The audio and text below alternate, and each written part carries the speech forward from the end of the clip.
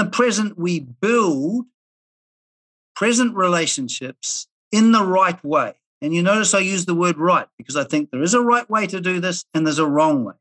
Mm-hmm. If I act from ill will, that's a wrong way. If I act from negligence or ruthlessness, that's a wrong way. So I need to exercise my ability to have choice over action and start to create the relationships that I consciously and deliberately know would be good. Welcome to Ultra Habits. Here, we go under the hood with our guests to unpack the minutiae and to understand what processes and systems they engage or research that result in ultra-enhanced living. Howdy, folks. It's RJ Singh here, and thank you for joining us on another episode today. I am joined by a good friend and mentor, Bede Draper. Some of you may remember Bede from season 2, where we talked about human suffering, the psychological condition, and how we could become a better friend to living in reality. And look, today we unpack something just as interesting, and it's all things relationships, primarily focusing on romantic relationships and marriages. Now, Bede has repeatedly said something to me over and over since I've met him, and that is our relationships aren't what we think or feel about them. It is effectively what we do in them that really dictate the nature of our relationships. And I think that's brilliant. Now, Bede is by no means a relationship expert. Many of you that heard him on season 2, those of you that don't know, the man is brilliant when it comes to philosophy, comparative religions, ethics, everything. The man is just a walking encyclopedia, but it didn't help him navigate romantic relationships any better. All this knowledge did nothing for him. And at the age of 52, he was on the brink of another divorce, and he came across the teachings of a Swami Dayananda, a Hindu monk in India. And as he started to study more of his work, he realized that this man had a way of seeing and being in the world that was profoundly impactful. And Bede and his wife, Sylvia, packed up and they moved to live with the Swami in the community there in India. Now, initially, Bede went to India to study the Swami's psychology and ultimately became a recipient of his teachings, as with his wife, Sylvia. Now, Swami Dayananda's teachings not only had a transformative effect on the way Bede experienced the world, experienced himself, but it also changed the way that he started to conduct himself in his primary relationship. And through simple acts, not profound acts, Bede was able to transform his relationship with Sylvia. Now, it's really interesting. They don't hide from it. They are still together. I've had the pleasure of meeting Sylvia, and they're just real. And the fact that Bede had all this philosophical insight, all this understanding, and the man really does have a remarkable understanding of the human condition. With all this knowledge, he still could not shift himself. And that's what we're here to talk about. This show is about the practical takeaways that we can all implement day to day in our relationships that will see us in a happier, healthier relationship. Anyways, folks, I'm out of here. As always, please do rate this podcast, leave us a review, let us know what's working for you, what we could do better, and peace out. Enjoy. Hello, Bede, and welcome to Ultra Habits. This is the second time around, and we had to get you back on the show. As many people do know, I talk about you often. I may not necessarily mention your name, but I do talk about a key influence and mentor in my life when I refer to things around relationships or emotions or what moves me, as you'd like to say. And I felt like it was really necessary to get you back on the show, particularly to talk about relationships and marriages. So we're super grateful to have you on the show tonight, Bede. Well, it's a pleasure to be here. I'm glad you invited me, RJ.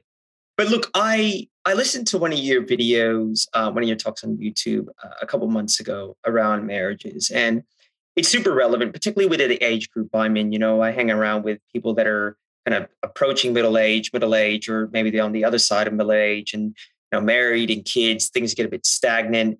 Lots of disagreements, lots of negative patterns, and particularly the men I talk to, it's just this confusion around why there seems to be this continual misalignment in the house.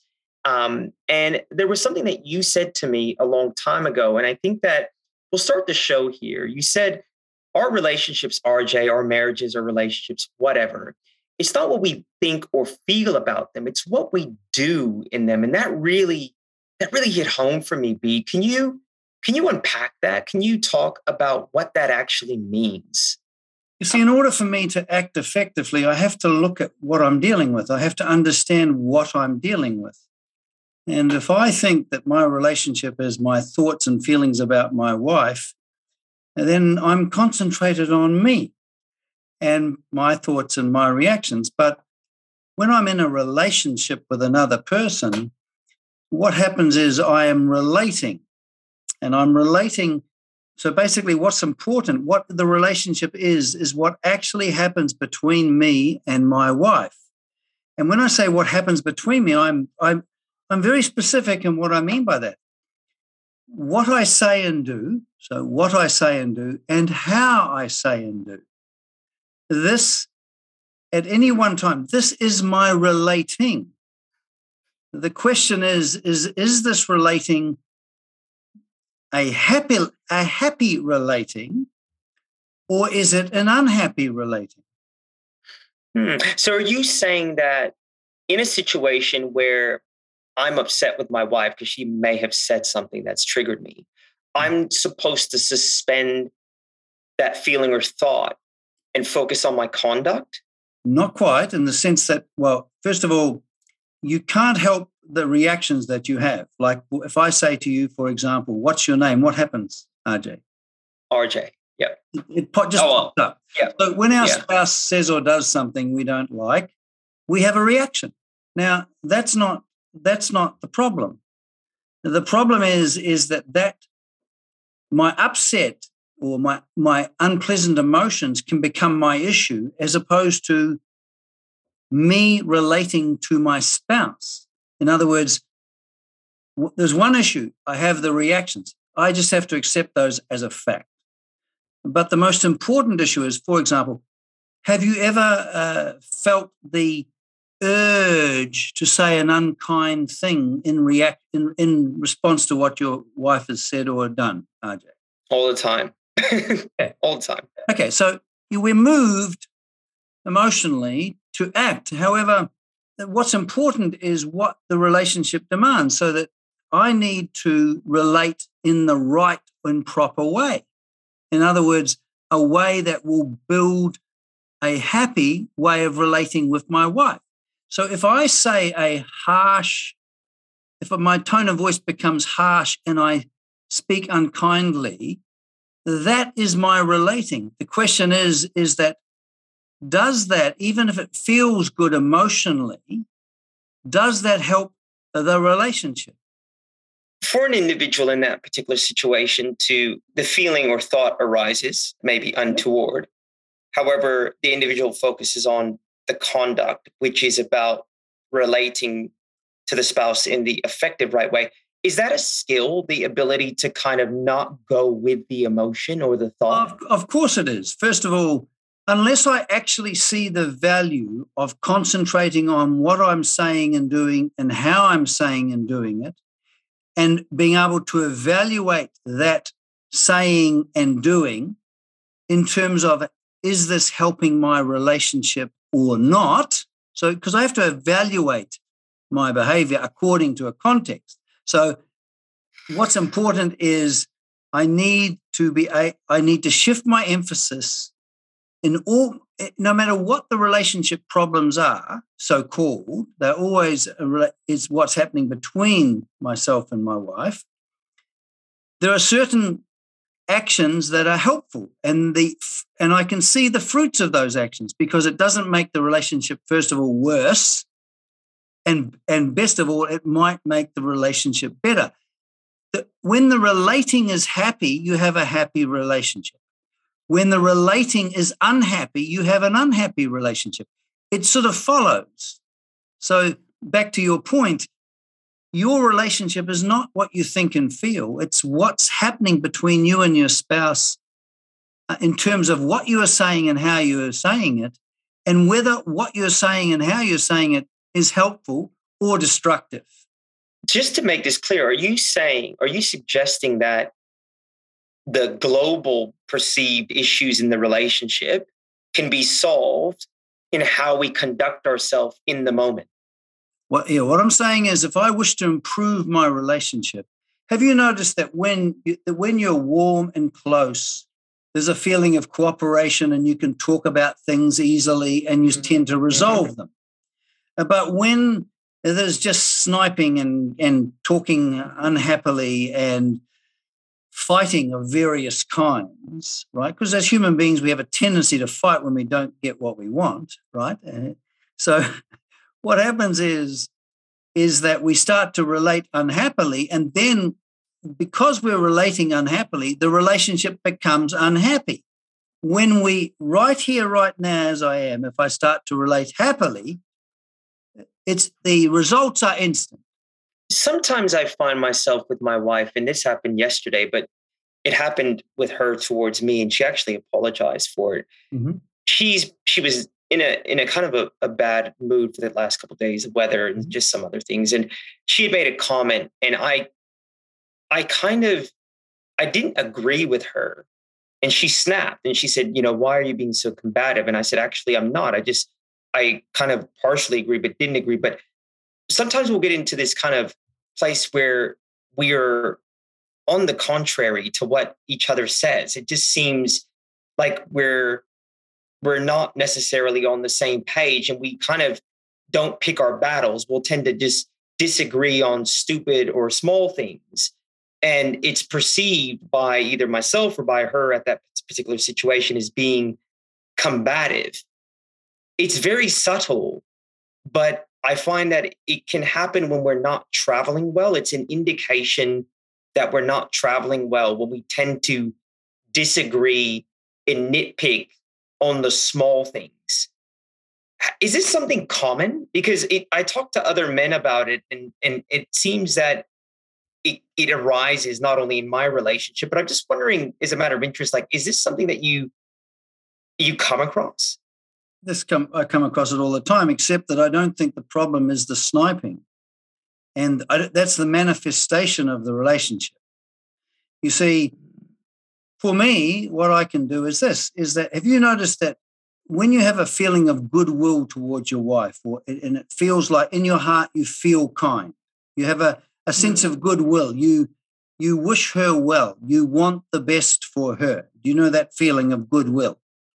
Yeah. Have you noticed that when that goodwill ceases to be active in you and you become full of ill will to a greater or lesser extent, even a little bit indifferent, even, if you know what I mean? Indifferent. Yeah, even indifferent. Yeah. That's a dampening of that sense of goodwill.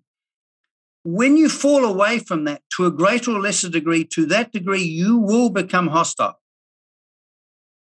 So the thing is that it really matters in sense of we may not feel like at any one moment acting from goodwill, but we can actually choose to act from goodwill. Does that make sense? So even like ultimately we want the spontaneous, we want to actually be feeling the goodwill, right? But at the beginning we got to fake it till we make it.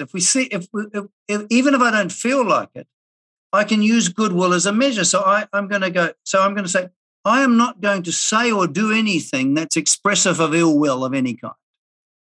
So even if I feel like the ill will, I don't have to, in terms of my action, conform to the ill will.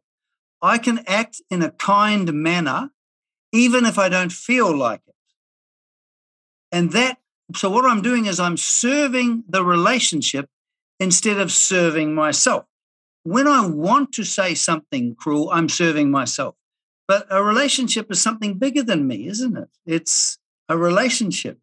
So are you suggesting that if one individual consistently comes from a place of goodwill, if the other individual is in a negative space, it will ultimately transform them too? Absolutely. It will have an effect, unless they're sociopathic. Provided if your partner has, if they can recognize that when they're acting destructively and they feel regret and remorse, right, they're basically a good person. Okay? Because they can correct. Regret and remorse is the urge, isn't it, to correct your behavior. I'm not talking about self-hatred. I'm talking about regret and remorse over a particular, I've talked harshly, I don't like that, So the thing is that when you relate in the right way, you see, you can't control your partner. You actually can't. Have you noticed that? You can't, they don't do what you can't control. But what you can do is you can take responsibility, which is the ability to respond. You can take responsibility for what you say and do and how you say and do it. And you can choose to, I am only going to learn how to communicate and act in such a way that it's in conformity with goodwill. In other words, you're going to take care of that other person, even if you don't feel like it, because you want to build a warm, cooperative, harmonious bond with that person. You said to me once, you gave me some homework and you said to me, and it was probably the most simplistic yet encompassing homework that I've ever received in the form of the teaching. You said that you ended a conversation with me. You said, goodwill and concern is your God. That's it. And you nailed it, right? Because it's the alpha and the omega. It's where it starts and where it ends. Yeah, we haven't actually looked at concern, but goodwill, when we're governed by goodwill, we act and behave in a kind and friendly manner. And when we act with concern, we take care of what needs to be taken care of. For example, we need to take care of our relationship. If we don't take care of our primary relationship, when we fall away from ill will, we become hostile. When we fall away from caring, we become, first of all, negligent or indifferent, and then we become ruthless. A lot of people that watch and listen to Ultra Habits are super driven. And, I get the sense that sometimes, people in executive life, particularly because of the long hours and the focus on craft and work, relationships get the leftovers, right? Like we're not necessarily as ambitious about our relationships as we are about everything else. So you're saying that there has to be a proactive position when it comes to our relationship, right? Like it needs to be front and center. If we look at human life, you've got three major tasks that, whether you like it or not, you have to meet. You've got to learn how to get on harmoniously and happily with other human beings because we're social. You have to be able to have a happy love-sex relation in the rearing of children, family life, and you've got to be successful. You've got to bring value to the marketplace in order to make a living that you want. And this is what we mean by balance, don't we? So if our life is right in those three departments, everything is going good. If our primary love-sex relation is not in a good condition, that unhappiness will dampen the total quality of the whole experience of you as a person in the world. So let's go back to Bede. You were about 50 years old, right? Practicing 56. Psychotherapy. I've got a Master of Applied Science. I've been formally trained in various forms of psychotherapy. And yet I was miserable and unhappy. So I was in my head. I mean, I thought I was quite smart. But how come if I was unhappy, how smart is that? Do you know what I mean? How smart is that? And the thing is that what happened was that my second marriage completely collapsed. It was a mess. Do you know what I mean? Like I hated her. I just thought she's just a neurotic Bede. You know what I mean? And she wasn't feeling too good about me either. But because I came across a very interesting Eastern teaching by a great psychological thinker, not that I left the understandings I got from my study of philosophy and psychology, but because of this man I come across, and I got even so interested, my wife and I went over to India and studied with him for 14 months. What he gave me or understood, what I understood is that unless we understand relationships in the right way, we won't know how to make them work. We have to understand what a relationship is. The understanding of what has to happen before the how. For example, once you know that, my relationship is my relating, it's what I'm saying and doing and how I'm saying and doing it, and whether or not it's expressive of goodwill and concern. Once I know that opens up a whole range of awareness or cognition, doesn't it? And then what I do is I don't start correcting the relationship. I start correcting the way I am relating, the way I am relating. I'm taking my attention even off my partner in that sense. I mean, this seems so intuitive, right? Like, Stoicism has become popular, and I know that you have interest in that, and there's a various kind of other existential, forms of study that are around, and like it all seems so intuitive and it makes sense. But where did we lose our way? Like, how did we lose our way? Like it seems so obvious that the relationship is how we relate, i.e., what we say and do. But how have we fallen away from that? We have an obsession about our internal processes, our thoughts and feelings. Now, the fact of the matter is, thoughts and feelings, we tend to think that if I could control my thoughts and feelings, I could get my life under control. There is a certain truth to it in the sense that if I come to understand reality in the right way, for example, a relationship consists of two people, and what happens between them. If that relationship is to be transformed, what happens between them must change. That's a wisdom, isn't it? Now, that is a change in my thinking, but it's my understanding. Now I can start to act on that understanding. I can live that understanding, can't I? Right? But if I get caught up, I'm just upset with my wife and I'm upset with my relationships, and why is that? And is it because of the past experiences and, whatever, I'm not loved enough and all of this stuff. Now, this guru that I study, his picture's on the back of me here, he said, you don't get love from a relationship, you bring love to a relationship. So this, and some people say, well, that's self-sacrificing. You've got to love yourself first and all this stuff. The fact of the matter is, that's not true. We have reactions. We can't help the reactions we have. We just accept reactions as a fact. I, as a human being, when people do and say something that I don't like or the opposite to what I like, I get upset. Okay, so I have unpleasant emotional reactions, which are not bad because they tell me, okay, you need to deal with something here. But how do I deal with it? If I act in an infantile way and dramatize the emotion and say cruel and harsh things, is that right? What's that going to do with the relationship? It's going to destroy it. That's just a fact. That's just the way reality works. And we need to become orientated towards reality, not what I think and feel. We need to respond to what's in front of us. In this case, a person who we're in a relationship with, and it's in our very best interest for that relationship to be good.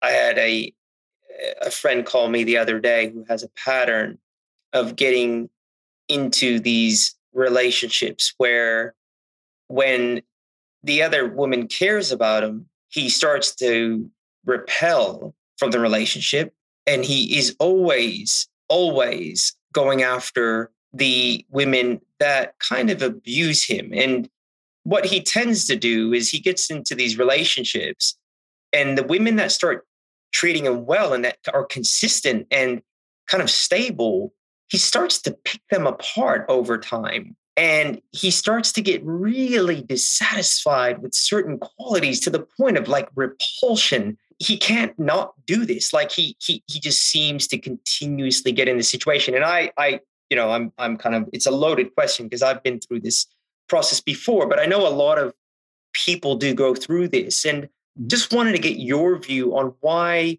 there seems to be an ability for many people today, maybe it was like this before, to stick in relationships. They kind of just find that the person doesn't make them feel the way they used to. Right. Now, isn't it interesting, your language? You see how they don't make me feel the way I used to. Now, the thing is that we won't go into this too much, but Dr. Freud talked about a thing called a repetition compulsion. And I remember when I was studying to be a Catholic priest way back, and they were talking about this repetition compulsion, and they gave a clinical example of a young girl who had an alcoholic father who used to beat her up. So she was upset and she wanted to find love, and then she met someone who she fell in love with. It was just fantastic, right? But guess what? He ended up being an alcoholic and beat her up. She then got rid of him, and she wouldn't get attracted to nice guys. She'd tend to get attracted to, and she got attracted to another man who did the same thing, and then another man, which seems to defy the situation. I never understood that. I was told that Freud understood it as a death wish, right? But what I understood from this teacher, Swami Dayananda in India, is the whole problem is identity. That we tend an identity of who we take ourselves to be is formed in us and crystallized by the time we're 6. And from that point on, normally we tend to dramatize it by preserving it. So we have an appetite for the very types of painful experiences that have formed us. But I don't want to go into that. I want to say how we can circumvent this. This is kind of an emotional demand to continually repeat, if you like. Mm-hmm. Now, we don't try and deal with the emotional demand or try and go against it, because what we need to do is grow out of it. So how do we grow out of it? Now, besides the psychological demands of self-preservation of a sense of identity that was created in the adult, we also have what we could call in a human being ethical strivings. They are the strivings of the heart. They are the striving to take care and goodwill.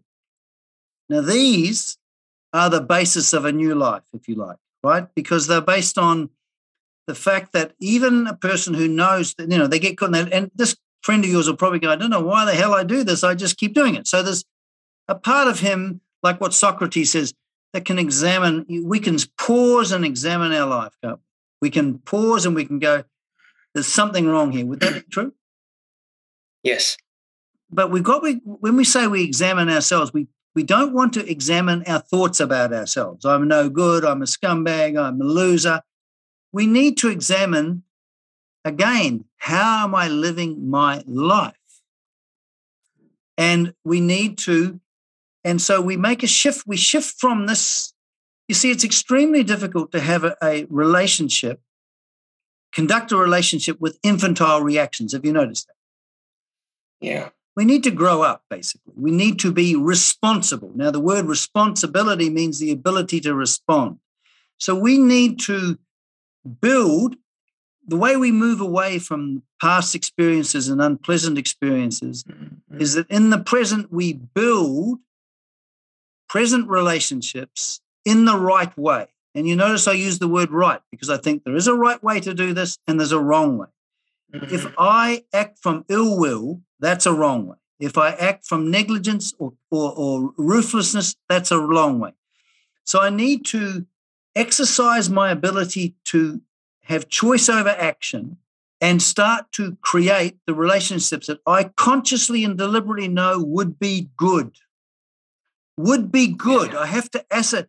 There was a medieval philosopher by the name of St. Thomas Aquinas, and he says, the will, the willpower, will is determined by, is a function, or once we know something is good, we can't help but will it. Yeah. So my advice to him was the same advice that was given to me when I was going through this problem, was this is the opportunity for him to sit with it and not abandon the relationship. Because if he reflects on his values and what he aspired to in a healthy relationship, this is actually it. And so we went back to the values that he developed some time ago around the ideal partner and reconfirmed that he's actually in the relationship that he's aspired to be in, but these feelings and thoughts are coming up. And he's got to sit with it and conduct himself as such. And so whether or not that's the right or wrong advice, for me, what happened in that particular scenario many years ago was that I ultimately grew through it and broke the pattern. And I could have continued to stay in that cycle had I abandoned the relationship, which I am now in. But I chose not to because I had good people around me that reminded me of what was truly my values. And, my current wife represents that in terms of my ideals and what I wanted for my future. But in that moment, I was so confused and bombarded by emotions and thoughts. I thought that was reality. And it's a difficult position to be in. But I also think what doesn't help is we live in a society, is to your earlier point, that's obsessed and is telling us that love is a feeling and it's about what we feel. And this whole romantic notion of love at first sight and it to be easy and without struggle, I think further creates and exacerbates the confusion that people are going through. It's interesting how you use the word to find the ideal person. As human beings, we're all actually quite ordinary, fallible human beings. You know that without all the flowery embellishments, I am an ordinary, fallible, that means I'm capable of fault human being. My wife is too, so she's not an ideal, she's just a human being with me.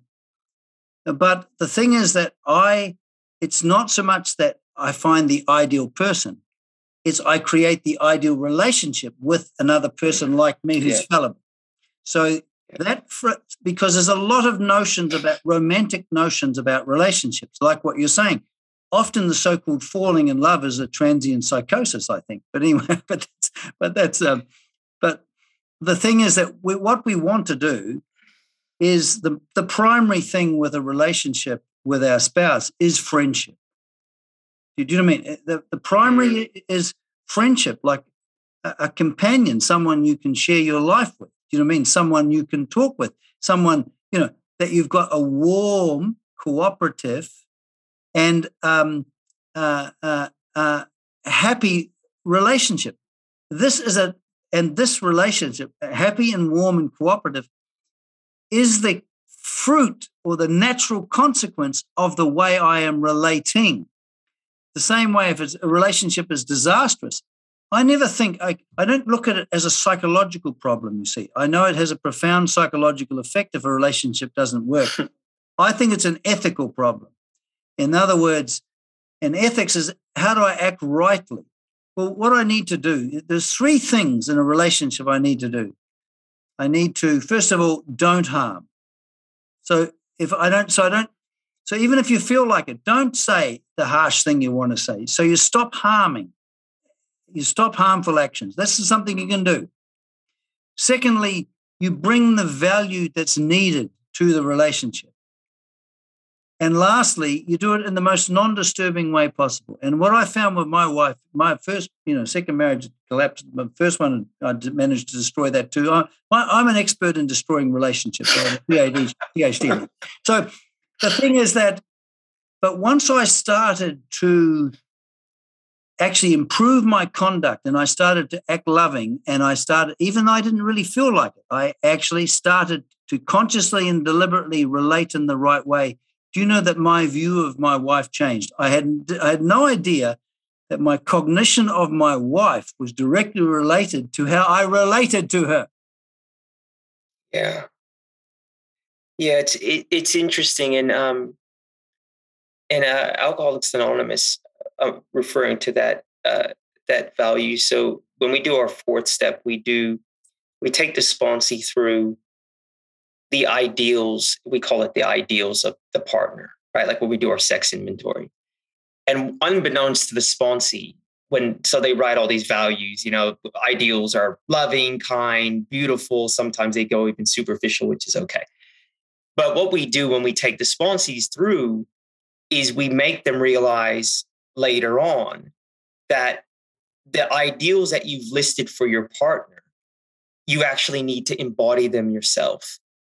And it's about, if you wanted to effectively, it aligns with what you're saying. It's like, it's not about putting that on the other person. It's about bringing that you desire in the space, in that relationship. Now, this is what you're pointing out is a very interesting thing that the Indian guru pointed out. We are brought up to be consumers. Is that true in a consumer culture? Yeah. So give me. I want. Right? Now, he said that unless we shift from being a consumer, which is an emotionally demanding little 6-year-old, to being a contributor, in other words, I'm shifting the context of my activity. I'm no longer going to be this little demanding 6-year-old who needs to be loved and treated with respect and all this stuff, right? But to be learning to grow up so that my emphasis is me bringing the value, actually bringing by my actions and by what I say and do, bringing the value that's needed to this relationship on a moment-by-moment basis. What's needed, not what I'm wanting, what's needed. That is there has to be this context shift. And I have to see the value of this. Can you explain to the audience how, let's just say someone's listening to that and saying, well, Bede, that's really self-sacrificing. Can you explain to the audience or to the listener how ultimately shifting the context to a contributor will actually bring you more stability? How does it actually benefit the individual? How it works that basically, if what we value, we can't help but love. So we can't help but go. We are moved towards what we love. Would you agree with that? Yes. So if I want love and I want affection and I want acceptance and I want to be admired and all of that stuff, right? This is what I love. Now, while I love that, in our Western scriptures, we have a saying, as a man thinketh in his heart, so that he is. So what I value determines what I'm like, what I value. So if I'm going to change as a person, unless I discover a new value, right, like a value of, okay, I've been demanding and all of this stuff, and it's really not working and it's stuffing up. But if I really get good at relating to other human beings, not in a perfect way, but in a way that's non-harmful, beneficially contributive and non-disturbing, and I learn that, my life will become happier. Not immediately, but my life, this is what we could say is truly good. Now, the word good means, again, that medieval monk, Thomas Aquinas, he said good means, we use that word, but what it means is, first of all, it's ethical. In other words, it doesn't harm people. Secondly, it's useful, it brings value. And lastly, it results in happiness. And the thing is, if I see in my mind, it might be really good to actually make it my religion to concentrate on the good. Do you know what I mean? So concentrate on not being harmful, bringing contribution and value to the relationship and doing it in the most. Now, once I've established that as valuable, then my will be going, okay, even though I feel like acting in other ways, I want to act in this way. But we've got to be very clear. We need to be very clear. We need to discover that this is truly good, that being satisfying my infantile desires, even though very pleasant, that's not the way to live my life. If I'm clear on this, if I discover the value of living in the right, responsible, and creative and non-destructive way, if I see that that's valuable, that's what changes, what moves me. How do you know when you really value something? This is the saying of the guru. He says, when the value of the value becomes valuable to you, it's your value. It's, in other words, it's in your heart. But it has to become, it can't be external. Okay, yes, I should be nice to my wife. That's not going to work.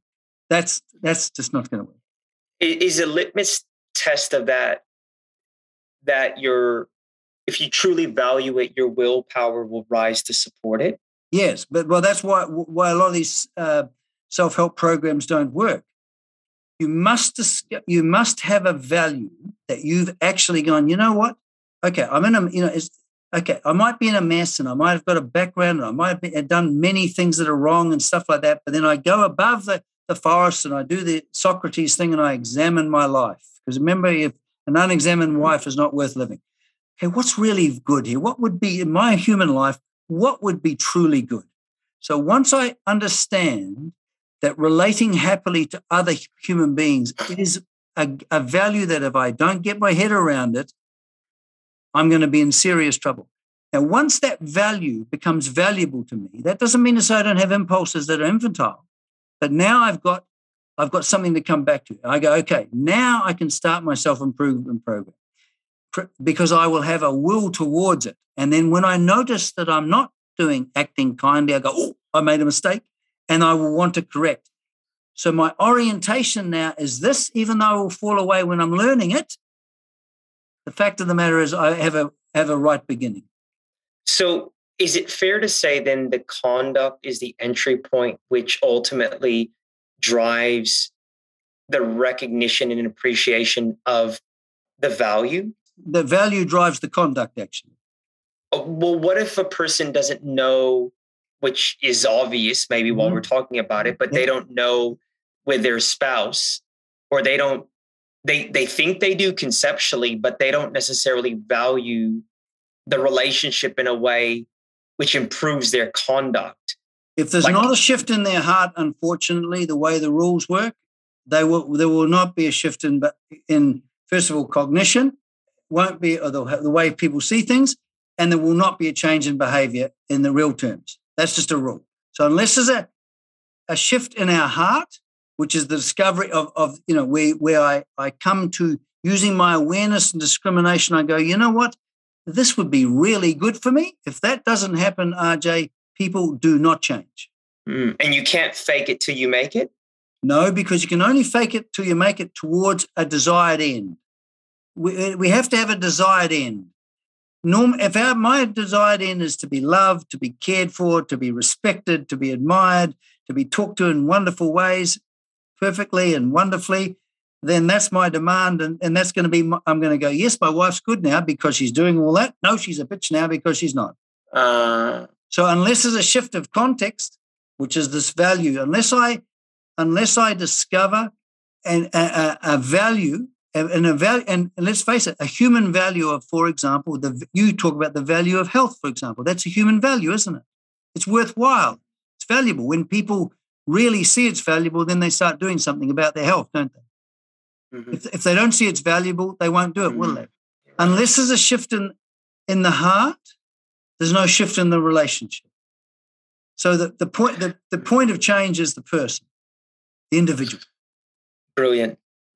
Total kind of extreme ownership and accountability and responsibility. And ultimately it's freedom, because the answers lie within us. And that's great in a way to know that I'm not at the whim of the external stimuli, that I've got some processes that can enable me to actually deal with the situation, right? And not just be dictated to and kind of flying around like in the wind. So as we start to land this plane, Bede, I want to ask, in terms of when you came back from India and, you had this knowledge, how did you, in practical terms, start to improve your conduct? I know that you make your wife tea every night, but is there anything anecdotally that... Just try this.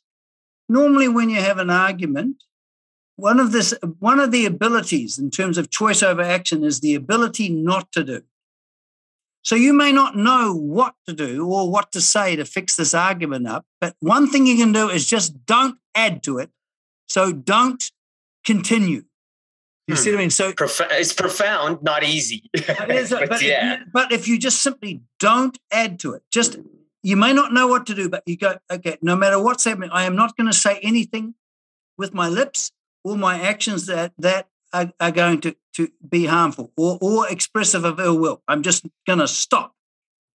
You will find even that will be the beginning. And you might stop, and then what you'll do is you'll actually then maybe, and life is messy. There's no such thing as a perfect solution, but then you'll kind of maybe just mess your way through and then somehow fix it up. Does that make sense? Because you haven't added to it, it clears away. Yeah. Yeah. And generally the other person sees the folly in their ways quicker too. Like, if someone is like really the antagonist in the situation, when you don't react, it completely disarms them and they come to reality quicker, in my view. And also the ability to say sorry, the ability to say, look, I've been a complete dickhead. I've acted in a cruel and harsh way. I'm sorry about that. No matter what you said or did, this is not justified, and I am very sorry. There's nothing like saying sorry. That's brilliant.